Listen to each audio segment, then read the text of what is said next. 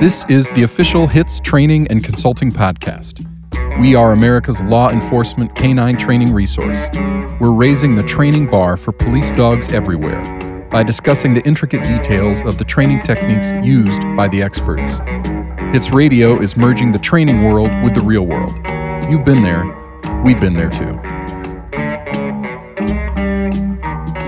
Welcome to HITS Radio. I'm your host, Jeff Meyer.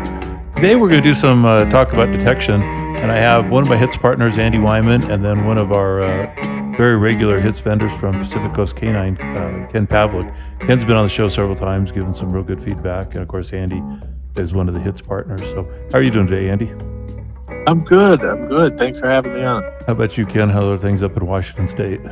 Doing good, Jeff. The weather's been nice and sunny, no rain, so things are going well. Thank you. Good. So talking to Andy and Ken, several times over the year, we all end up going to different seminars, and I know Andy and Ken have done a couple of scenarios at different seminars where they were teaching together, and they've just in kind of talking to them, they're seeing some patterns develop that maybe it'd be good to kind of talk about and just bring light to some of the training that they see. And what's good is that, you know, if you're in a fortunate position like we are, where you get to go all over the country and see different dogs, you see, you know, training kind of goes sometimes regionally, where, you know, there's real strong training in a region and people are doing one thing, and maybe another region, they don't have quite as many resources, so they're doing something slightly different, and maybe changes here and there. But when you go to some of these seminars, you see people come from lots of different regions,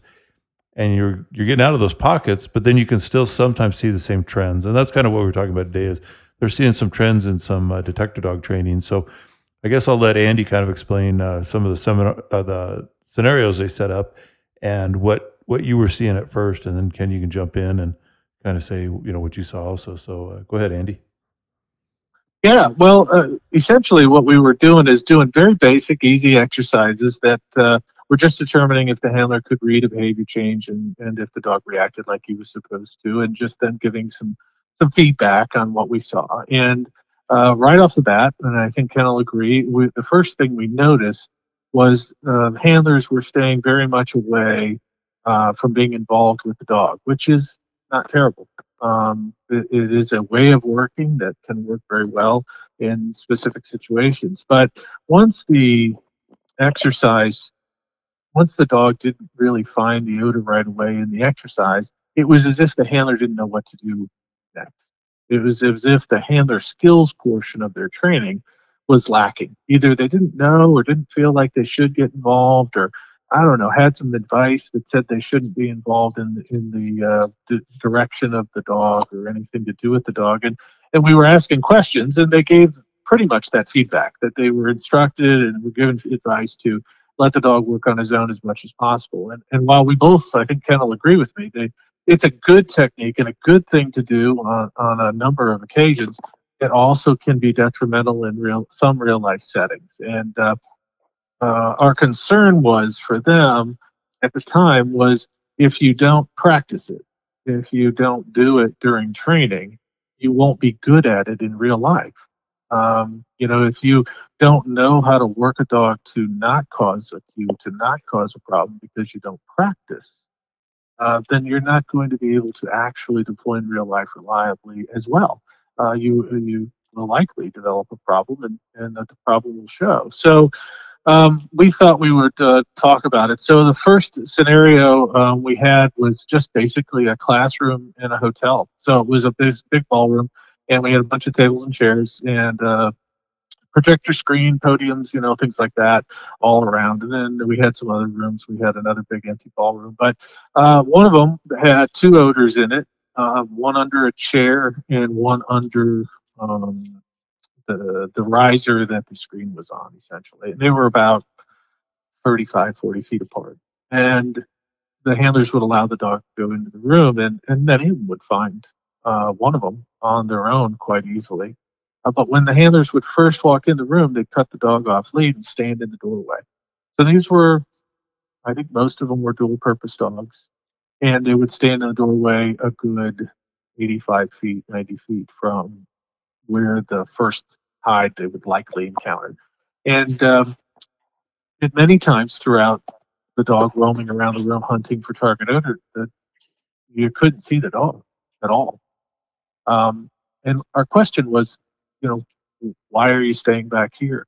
Why are you, not being involved? And again, it was, hey, they told us to just not get involved in the search. But standing back there, you really need to be able to see the behavior change.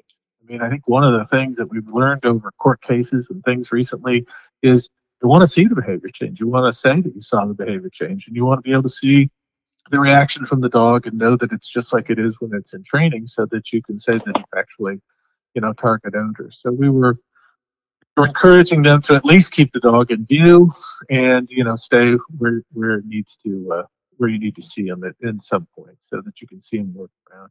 When the dog would not detect odor in any way, we would see the handler basically stand there for an extended period of time. So, and I think you had one that what, probably 10 minutes or 12 minutes in a room that should take what, 4 or 5.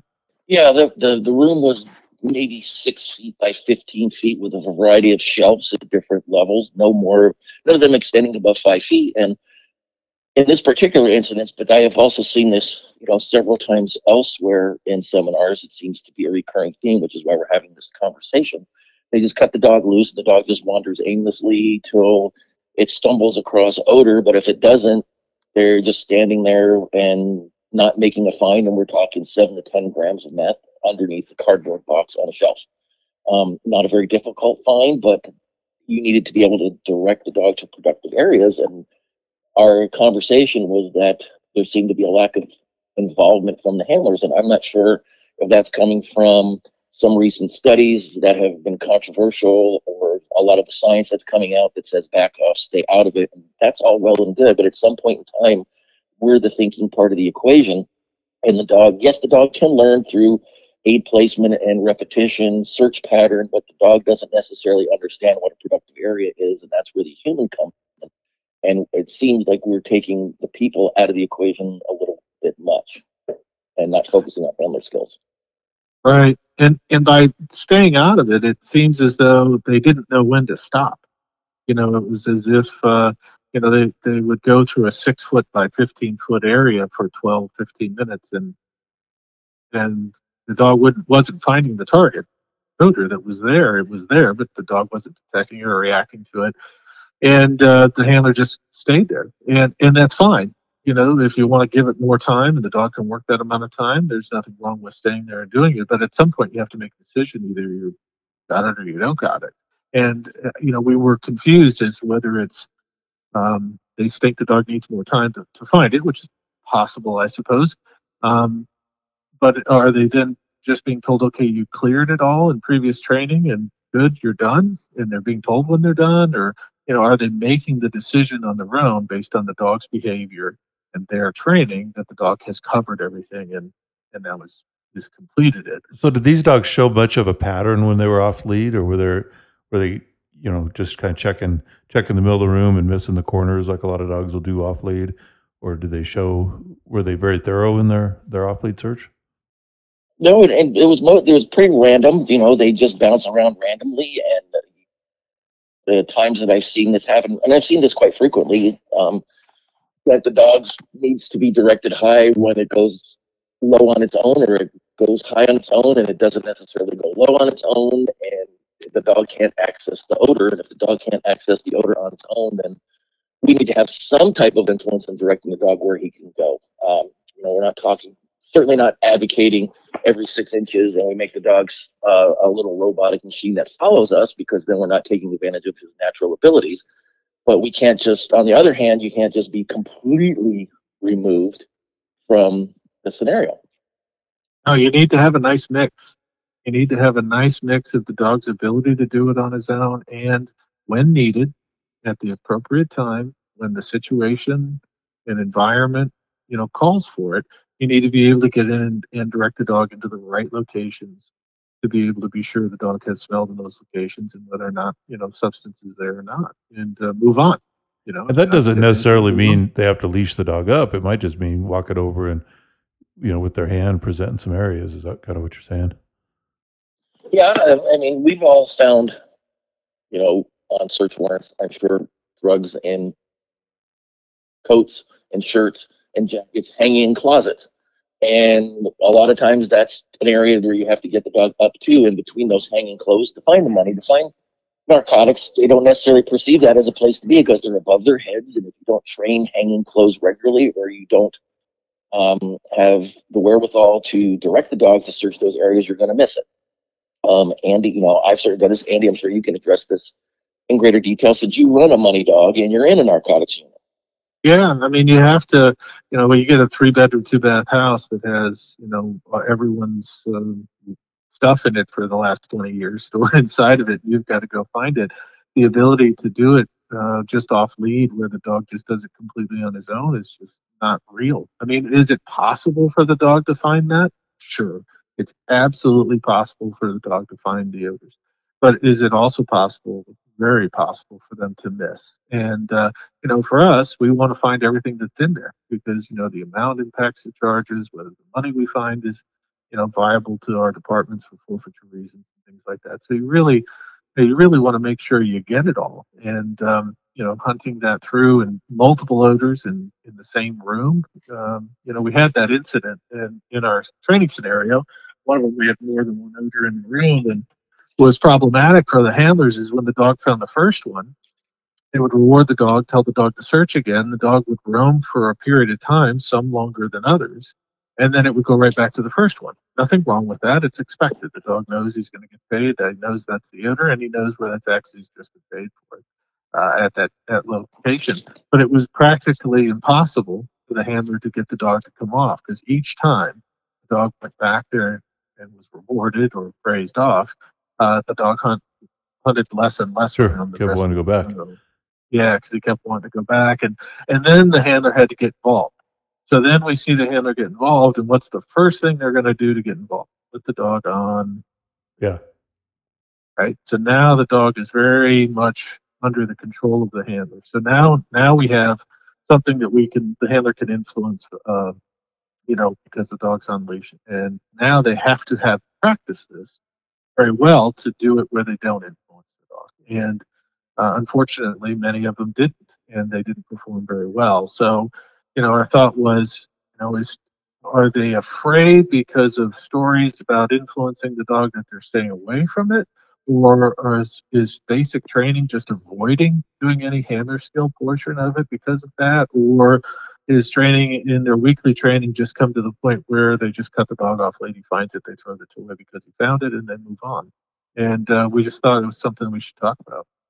Yeah, it's not sure what the cause is, but it seems to be happening a lot as I travel across the country. And I'm not sure where it's coming from, whether it's a collision of science versus art of dog handling, because there is a skill set involved here. It's more complicated than just the dog knows odor. I send the dog, I wait till he gives me a response, and I throw a toy or give him food or whatever. There has to be some involvement. It seems like it's almost come full circle, Andy, because I think it's been 20 years ago that you and I first met, and you were here in my state doing a seminar when you do it with a college. I had a drug dog at the time, and I had been trained the way that we were doing it. Large in part back then was, remember, the blocking on the cars and not letting the dog hardly move at all, and checking every Yep. seam and going very slow. And I remember we were at a shopping mall upstairs in a closed big box store, and you guys had done a decent amount of dope in one area of this really, really huge area. And that time we were practicing taking our dogs off lead because almost nobody at the time was taking their dogs off lead. And I remember I hadn't done it much before that seminar. And I thought, well, this is pretty smart, taking my dog off lead. And it almost seems like maybe that has just evolved into now the opposite problem of everybody's doing more off lead. And when you're suggesting doing it, on lead with, some direction, that's maybe a skill set that isn't being taught as much as maybe it needs to be. Yeah, I'm thinking it just being overlooked. And you're right. Back then, we learned, through the military was big on it, and a lot of older schools when I was going through was big on blocking. So basically the dog was completely controlled by the handler. You only smell where I tell you to smell. You only move as fast as I tell you to move, and you only go where I want you to go. And the dog was, very much controlled by the handler. And our goal was to get the dog to kind of do it on his own a little more because we thought it would make it easier on the handler. If the dog was already going where the handler wanted him to go, let him go. And but then that puts the stress on, or the responsibility rather, on the handler to notice where he's been and where he hasn't been, and make sure you get him where he needs to be. And unfortunately, I think we're missing the dog when he's off the lead, waiting for that behavior change and that final response, and not really seeing, where the dog hasn't been and where odor could be concealed, and kind of using their head of, where to smell and things like that. And again, I'm not saying this is everybody, and we're definitely not saying that cutting the dog off lead is a bad idea. It's actually a great idea, and having the dog work on his own is actually a great idea. It's just, I think we have to have a nice mix of abilities. So you can't forego the training and the ability of the handler to work with the dog in lieu of just letting them go off lead all the time. And if you don't practice the one that maybe you don't use it very often, maybe you don't get involved with the dog very much, but when you need to, if you haven't practiced it, it will be bad. Probably. And another thing that I hear you guys saying is that on some of these scenarios, people would just stand there and wait for their dog to find it. And what you were saying is, like they didn't know when to call it. And that is indicative to me of maybe people aren't doing enough blanks. Because, I think once a room's searched, either he's got it or he doesn't. And I think a well-trained handler, whether it's on lead, off lead, when he's convinced that the dog has searched the room, should pretty easily be able to say, well, I'm not getting anything, so it must be a blank. And I think people struggle with that. A lot of what we were getting was asking if they were done, and you'd get the answer of, I guess, dog didn't show me anything. Okay, well, were you thorough, complete, and accurate, or where the dog needed to access? I don't know. Well, this is a problem, I think. And again, it seems to be trending. It's not horrifically out of proportions. It's not happening everywhere, but it's just something that made us think and go, why is this happening? Which is what brought about this conversation. Yeah, and I think, Ken, when we were going, Canada, I went through Canada, and I think, Ken, that as well. And back then we were learning much more to work with the dog. We did do it off lead, but we had a lot of practice with working with the dog, and we worked on some things called pattern, pace, and presentation. And when it comes to calling a blank, the pattern was nothing more than making sure you covered everything. It really didn't matter what pattern you used as long as you covered everything. You were everywhere, and it was so much easier to work a pattern in a room. Not specific, but just something general that you did every time, so that you knew when you got to the end of it, you pretty much did everything. You put them everywhere you could, at least reasonably could. And if you didn't get anything, it was much easier to call it a blank and say you were done. When you let the dog go off lead and he goes on his own and you stand there and never get involved, are you confident you've put him everywhere? And it makes it a lot harder, in my opinion, to say, yeah, this room is absolutely blank. Sure. Yep. And some people are not recognizing productive areas, not going behind objects, under objects, up top on objects, and just not seeing, just instead of just watching the dog, being able to actually read the room and think, where would something be hidden, and where do I need to get the dog to so that he can access odor in the fastest manner possible? That's the goal of a pattern.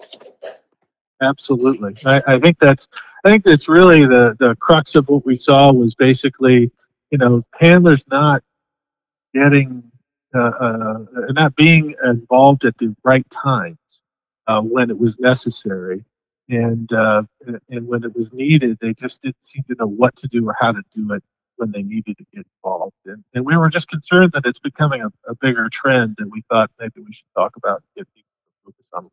And do you think, again, you and I, Andy, we've talked about this a little bit. Do you think maybe another, part of this equation, and what I see sometimes, is that when it comes to training, when I'm doing training and I'm setting up training, whether it's somebody's doing it for me or my own dog, or even if I'm putting hides out for my own dogs, if there's a time where my dog does not get the odor, I don't worry about it. I mean, I want to be pushing the envelope enough that I see where the limitations are. Is it too high, or is it too small an odor, or have I done something? So I can start to see where do I need to challenge them. But what you see a lot of times, or at least what I see a lot of times, is when people, especially for the drug dogs, they want to make sure they have the good training records. So they want to get their odors out. They want to document that their dog found just those odors, nothing else. So the quality of the training, I think, sometimes is lacking because they're looking for the piece of paper to show they trained that night, as opposed to here's a really hard scenario where it's really difficult. And if I run 10 dogs on this particular hide, no matter what type of detector dog it is, out of the 10, maybe 2 are going to get it, maybe 1 will halfway get it, and some are never going to get, it's not going to trip their trigger. But then we can sit back and talk about what the odor was doing, what did you get out of your dog, how could you present it. But I like the idea sometimes of doing some really difficult, very hard hides as a training way, just to kind of make us all better. But what I see sometimes, in even in my own training group, when I've set those up, I get some people who aren't too happy then, because they think that somehow that their dog got gypped, or it's going to break their dog. And I tell them, if your dog didn't get the odor and you left, he's not out anything. Let's figure out how to get him in the odor. But I think you and I have talked about that problem a little bit. Not having training, direction-oriented training, rather than just, hey, we got to get some odor in, we're just going to throw some hides out real quick, and so my training records look good. And then you're talking about the fear of failure in the training record. Are we increasing too many variables at one time? Are we paying attention to, as we increase height, we need to increase substance, increase amount, and you can't just change a whole bunch of variables at once. There's a whole other set of topics there going off into the legal aspects of it and everything. Yeah. So the example you gave really shows that there's more to training than just whether the dog finds the odor or not. There's a lot to training the handler. And the examples really show whether or not the handler is getting a well-rounded training. We don't want to fall back to the point where it's all on the dog. We are a team, and the handler has to know where to put the dog and how to read the room and how to read odor flow in the room, and where areas would be that the dog may need to get to, on top of things or under things or in deep corners, whatever. Use your imagination, that the dog would need to get to be sure that he's able to pick up odor if it's there. And I think that ties into what we're talking about here, is a lack of focus on the handler training. The handler learning how to apply the dog in the scenario that you're in the environment you're in, and where to focus the dog's attention on while you're working them. Sure. And challenge the teams, and as a handler, I relish when I get a really tough hide, and if I've searched something and I know there is a hide in there and I just can't figure it out, I'm not going to give it to the dog. I'll walk out and then maybe kind of look around the room, figure out, did I not get it, or talk about it. But I mean, we should embrace those times when in training, when things are getting a little bit harder.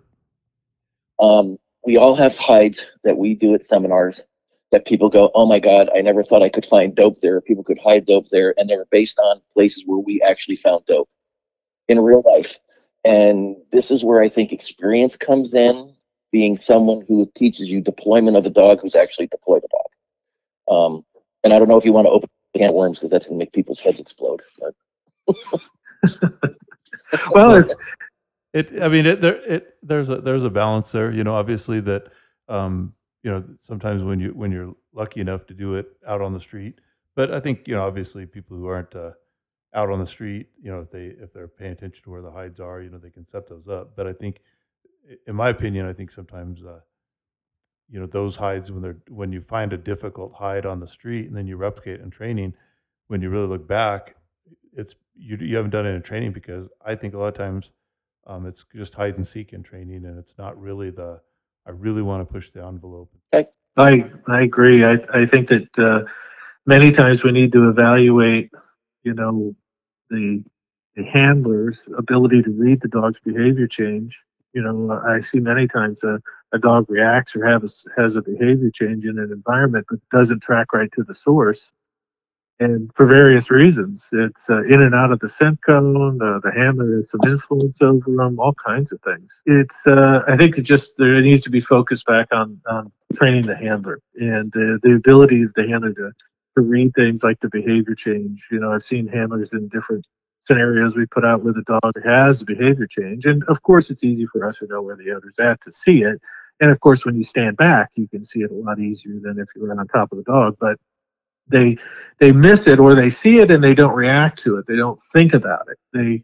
They expect either the dog to track right back to it, which is possible, and they don't try and figure out, well, maybe the dog was in the scent cone for a brief second and now is out of it because the scent cone is elevated, or they moved out of it because the odor is blowing high rather than low, and they only caught it for a second when their head was up, and trying to then read the room based on the behavior and put the dog in the right spot to be able to see if the dog detects it. And I think that's all part of training and needs to be challenged. And as you said, challenge the handler, challenge the team, and improve upon it and set up scenarios to improve upon it, not just for the dog, but for the handler as well. So where that happens, and the handler has to read it, and then work with the dog in the room, to find the odor. So I just think, and I think Ken agrees. When we saw it, it seemed like, at least with the few seminars we've seen it at, the trend was the dog works completely alone. And if he finds it, he finds it. If he doesn't, he doesn't. Yeah. So I guess just to bring it full circle, it's just most of it is just challenge your training. So if you're listening to this and you realize you haven't done any on lead searches, or it's been a while since you've done on lead search, set some of those up. Vice versa, if you're and you need to be well rounded and make sure. In the end, it's about what you had mentioned. It's about having a proper pattern where you're presenting all the areas, and then you should be confident enough in your dog that if you've presented everything in the room and you've done it at the right pace and you've got the right pattern, then either you hit it or you didn't.